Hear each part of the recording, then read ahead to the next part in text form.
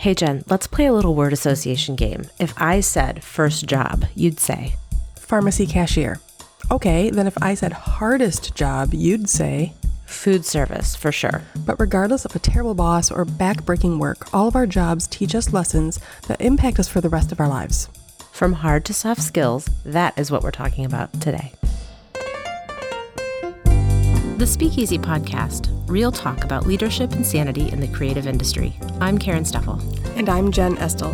Managing creativity in business, we probably have an opinion on that. No prohibitions. Clearly, we have cocktails. So this is a Singapore sling. It has a lot of ingredients in it. It's complicated, so you'll have to go to the website for the recipe. But it's a gin drink, but it also has brandy and some Cointreau, pineapple juice, lime juice, grenadine, and some bitters. And it's just, you serve it with some cherries and a pineapple wedge. And you sling it back. What a great drink, though. So this is a really fun topic because I learned a lot about you that I didn't know. Not that I know everything, but we've had lots of conversations. Yeah, and I just didn't know some of your jobs. And I didn't know yours either, so I found this fun. Okay, so I'll start. My first job, I was a cashier at a pharmacy, and I was like 13. I had to get a job or, get a ride with my mom. I was a Girl Scout counselor, which came with its whole list of weird things. Mm-hmm. I worked at a library, which I loved. I was a gopher for lawyers. And so that got me through high school. What did you do for lawyers? Oh, you move briefs back and forth. You file things. You make sure the water cooler is full. It felt very fancy when I was a senior in high school because I had to look nice-ish and I got to go to court and whatever. But I learned a lot. How about you? What did you have jobs, part-time jobs in college? Oh yeah, for sure. I mean, what were those? Yeah. I worked at the rubber stamp shop, which was super fun. I worked for, it was called the Union Activities Board at our college, and we put on events in the union. Mm-hmm. And so I did event management and planning, which I wasn't great at actually, but the people there gave me a lot of grace, and I made a good friend there. So, it was worth it. Mm-hmm. What else did I do?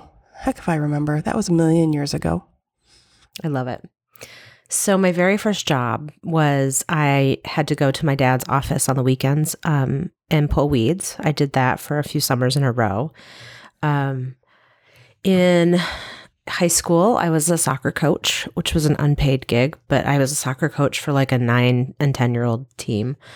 And I also sold jewelry at one of those really cheap kiosks in the mall.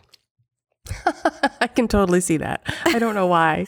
High school Karen at the kiosk. Yeah, sure. I pierced ears with no training. It was great. And let's see, I also worked at a retail soccer store and became assistant manager. I was actually in charge of making people's schedules. I thought that was fun. I did some babysitting in college. I also worked landscaping. My brother had a landscaping company. So I installed irrigation. So I know a lot about that. I was a professional note taker in college, meaning I sold my notes for money.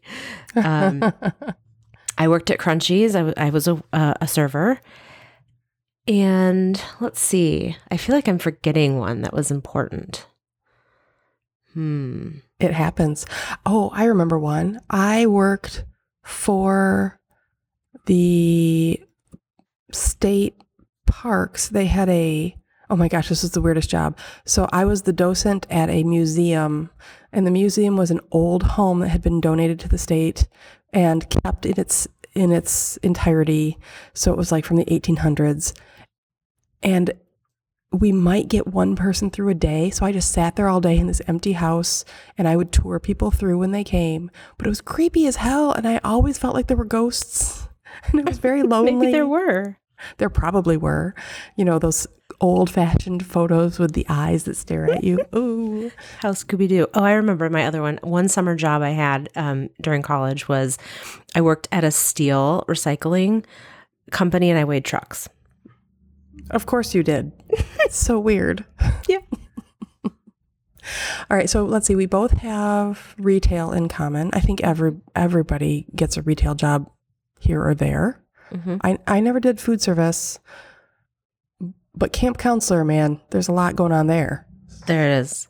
That's a whole separate level of customer service. Customer, quote unquote. Yeah. Well, yeah. But yeah, I think we started talking about this topic because, well, I was looking through resumes the other day, and I will tell you, whenever I come across a resume, when someone has done some food service, particularly serving, I instantly categorize the skills I know they have, because I know that they can stay cool under pressure. They can juggle many things at once. They have a customer service bent that can calm people down. And I've seen that again and again. And so I always value that with a plus when I see it on a resume. But it's the kind of thing that I think sometimes people will take off their resume when they're young, wanting to instead focus on the things that they think are the skills in their industry. But I love to see that stuff on a resume. Food service is for sure one of the things that I love seeing. It's always a great conversation starter because you can instantly say, tell me your biggest nightmare story. There's always one. And there's always somebody who has gotten yelled at, or, what was the worst thing you were asked to do? Like scrape gum out from underneath the table. It's like, it's just hard, kind of sticky, sweaty, gross on the inside, but you have to like kind of present and be, hospitable and charming and fun on the outside. And so it's a hard job. Lots of humility. Yep. And the cool under pressure, the ability to juggle 12 thoughts at once, I think that's something that you really, I'm assuming you got that when you worked at Crunchies. Yeah. And I worked during a time where maybe people had a little less filter with how they treat women. So there was a lot of that experience that summer as well. Gotcha. Like there was one guy who was an entertainer on Thursday nights called Dirty Don. And he would sing songs, he would sing popular songs, but change the words. And he was, part musician, part comedian. And he had a light that he would shine on the pretty girls. He called it his bush light. You're kidding. It was a beer joke, but yep, that's what would happen. And so I finally got to the point where I didn't want to work. We used to separate the section. You either had the front section or the back section. So on those nights, I begged for the back section, which was never the good tippers. The people who were up front were the ones that were getting drunk and were tipping better, but I just didn't want to be near him. As I can understand. I remember I confronted him once during his break. And I walked up to him and he was like, "Oh, you're not mad at me, are you? That's just all jokes." And I said, "Well, I would appreciate some of the tip out of your hat because you got tipped at my expense." Ooh. And he kind of got gruff with me and walked away. And he sure did at the end of that night. What would you say you learned from that? How to deal with difficult people? I think I did learn a little bit about standing up for myself. All of my standing up for myself up to then was really with my brothers. So that's a little different. And being unafraid at 21 to stand up to an older man who had completely humiliated me, felt pretty empowering. But the job in general, I look back on it incredibly fondly with Thursday nights aside. And it was just hard work, but I made such good friends. I made a friend who's still a friend today, it's good teamwork. Yeah. It's hard work, but it's good work. I feel like the job that I learned the most at probably is camp counselor. And, you get paid practically nothing. You are there 6 days a week, all day long. And at the end of the day, you are responsible for small children from dawn to dusk and in between. And it's super dirty because you're outside, in the natures, and there are spiders everywhere. So I had to learn to suck it up when it came to spiders. You have to learn to be brave and fake it for the little kids, right? When somebody's nervous, you can't say, "Ooh, yuck, I'm scared too." Nope. You have to be brave and explain why things are okay. And I also learned a lot of, when you are and I talk about this, and I can only imagine what a teacher would say about such things, but when you're trying to nurture 16 or 20 people that are in the same cohort, it becomes very clear how different personalities affect outcomes and how each person needs a different set of tools, a different way of approach, a different conversation. And so I wouldn't have articulated it well then, but I look back on it and realize, oh, I really learned how to talk to individual people in the way they needed to be talked to, or support them in the way they needed to be supported, because all those girls were so different, you know, week after week.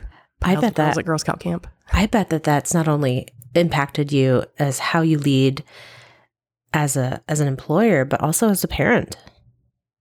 Maybe. I mean, parenting's a whole different ballgame, because you just don't know what you're doing. Way more when than you dawn to start. dusk. It's that moment when you bring that baby home and go, oh, okay, now I have to do this forever. Wait, what? Right? Like, oh, at camp, it I doesn't could send come them back. home. I'm trying to think of like what I learned different things in different jobs. You know, landscaping was very hard work. But because it was my brother's company, it was irrigation specifically. I was on the irrigation team.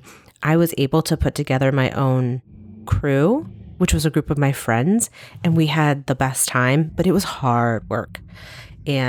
But we were outside, we were getting tan, we were building our muscles, like priorities, right? Sure. And I was the crew leader, so that was pretty fun. And I think I felt very grown up in my retail soccer job, because I was the assistant manager. I was in charge of creating the schedule, of which we mostly employed college kids. And so I was kind of leading people who were older than me. And yeah, I don't know, so much. I do remember I had the worst boss I ever had.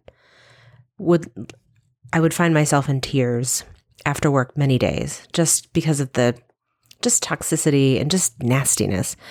And it was not because I wasn't performing, it was just because that was a nasty person. And I really remember having a conversation with my brother about it. And he said, "You're going to be a boss one day, and this is just notes on who you never want to be." And so I really am sensitive to, everybody feels snappy every now and then, but I'm very sensitive to how people feel when they're in the workplace, and it shouldn't feel like a thing that gives you a bellyache on a Sunday, Absolutely. It sure shouldn't. I find it interesting that so many of your experiences, working for your brother who was self-employed, working for your dad. How old were you when you were pulling leaves? Oh, probably 9 or 10. Right. And then being the manager, being the one in charge. I'm shocked that you own your own business. It's so strange. Yeah. Yeah. Come from a long line of entrepreneurs. Well, and learning how to manage people, learning how to, put a crew together and keep them motivated even when the work is hard. It's incredible the number of soft skills you can build at these little starter jobs, or these jobs that we have straight out of school where we don't think they're part of our career, but really they are. Yeah, I think, those are formative years too, high school and college, and you're going to bump up against things that make you uncomfortable, whatever those are. Boundaries with people, or you'll find the skills that you don't have, where you're feeling ill-equipped to find the answer or the solution. And so those are all really helpful experiences too, because you don't know what your blind spot is until it kind of reveals itself. Surprise, there it is. Yeah. And I think all of those jobs, even the best jobs, have this weird underbelly, right? The things that you didn't know you would have to do, the things that are not glamorous. Mm-hmm. And my son, his first job in high school, lifeguard, which seems so glamorous. You're out in the sun at the pool, mm-hmm. and he has to clean the toilets. Yeah. Which he didn't expect to have to do. But what a good reminder that somebody's got to clean it. It might as well be you. You should not be too proud to do the work that feels like a surprise. And not too proud or above. Right. Yeah. 'Cause it's all very important. And so the thing I think you learn out of jobs like these, the first job in school is to be humble and to pick up those wraparound skills that you're not going to get in class. Yeah. And one of my rules, and I've said this to, 100 interns over the years, is I will never ask you to do something that I've not done myself or will not do myself. And I've never asked an intern to clean the toilet, but I have asked them to go and, hey, we're out of this supply. You have to run them to the store, like, hey, our client's coming and his or her favorite thing is X, go get the thing. So sometimes it's all done in service, and you just have to understand that those are important tasks as well. Yeah. Well, and as an employer, it might feel like an imposition. I have hired you to learn your skill, but what you're learning by running to get the thing that makes the client happy is you're learning that service, that thoughtfulness, how to think around the edges of a project, how to make something a little nicer than it was. Mm-hmm. So it's all a good learning experience if you can figure it out. Well, and what can feel like something that's subtle from a learning standpoint doesn't have to be subtle. You can just point it right on out. You went and got X and you made this person's day and it made them feel at home here. Thank you. Yeah. I just find this interesting. I find it interesting that we both started fairly young at our jobs. I think I'm going to have, my kid is 13. He better get to it. He better start job hunting now. That's right. So let me ask you this question, and then we can cut it if we need to. Let me ask you this question. How do you feel about a $15 an hour minimum wage? It's really funny because I recently was on somebody else's podcast, and we were talking about glass ceilings. And one of the things that I mentioned was it's not just about getting to the CEO suite. It's about all those rungs that are in the middle. And if there are broken rungs, things that are barriers like a living wage, then we're going to have problems having people feel like they can advance, right? And so absolutely, I support a minimum wage at 15. I do too. How about you? I do. I can't wait to see it happen throughout the land and see us change our perceptions about what jobs have value and what jobs don't, because I think everyone's hour is valuable, and not treating that appropriately is just it's practically a human rights violation. So I would like to see us get up to speed. Yeah. And just think about what having a living wage makes possible for people. It may mean that you don't have 3 jobs. It may mean that you only have 1. It may mean that what it feels like to be a parent when you are not at work is more fulfilling and more enjoyable. And what does that do for your child? There's such a huge domino effect of positive things that happen with living wages that I think will make ultimately our community so much healthier. I think so too. And it's a two-way street. If you show an employee that you value their work, they will value their work. Yeah. So if you are paying what someone is worth, they are motivated to put more effort in and care more about the hours that they spend. So I do think employers will see a huge benefit if they're paying a living wage. So that's our pitch on that one. Yeah, go do it. Well, and the end of that is that it is up to business. It's up to small business. It's up to corporate leadership. They need to take the lead and make it happen, so that when you are the ones that are not participating, even if we can't get our country to decide, if corporations can do the leading, then those businesses that do not adopt a new minimum wage they're going to be left behind. They're going to have crappy employees. So a little bit of peer pressure, is that what you're saying? Works every time. Very good. Indeed. Well, I loved this conversation, and I loved this crazy drink. So complicated Singapore slang. Thanks for sharing a drink with us. As always, you can head over to our website, thespeakeasypodcast.com, to get recipes for our cocktails. Cocktails. We've always said that hiring employees is like a mutual selection process. Yep, employer and employee have to feel confident in the fit. But what about those you didn't extend an offer to, or the ones that say no? In a world of professional relationships, is a no for now? And how do you know if the one that got away will ever circle back? That's what we're talking about next time. Join us.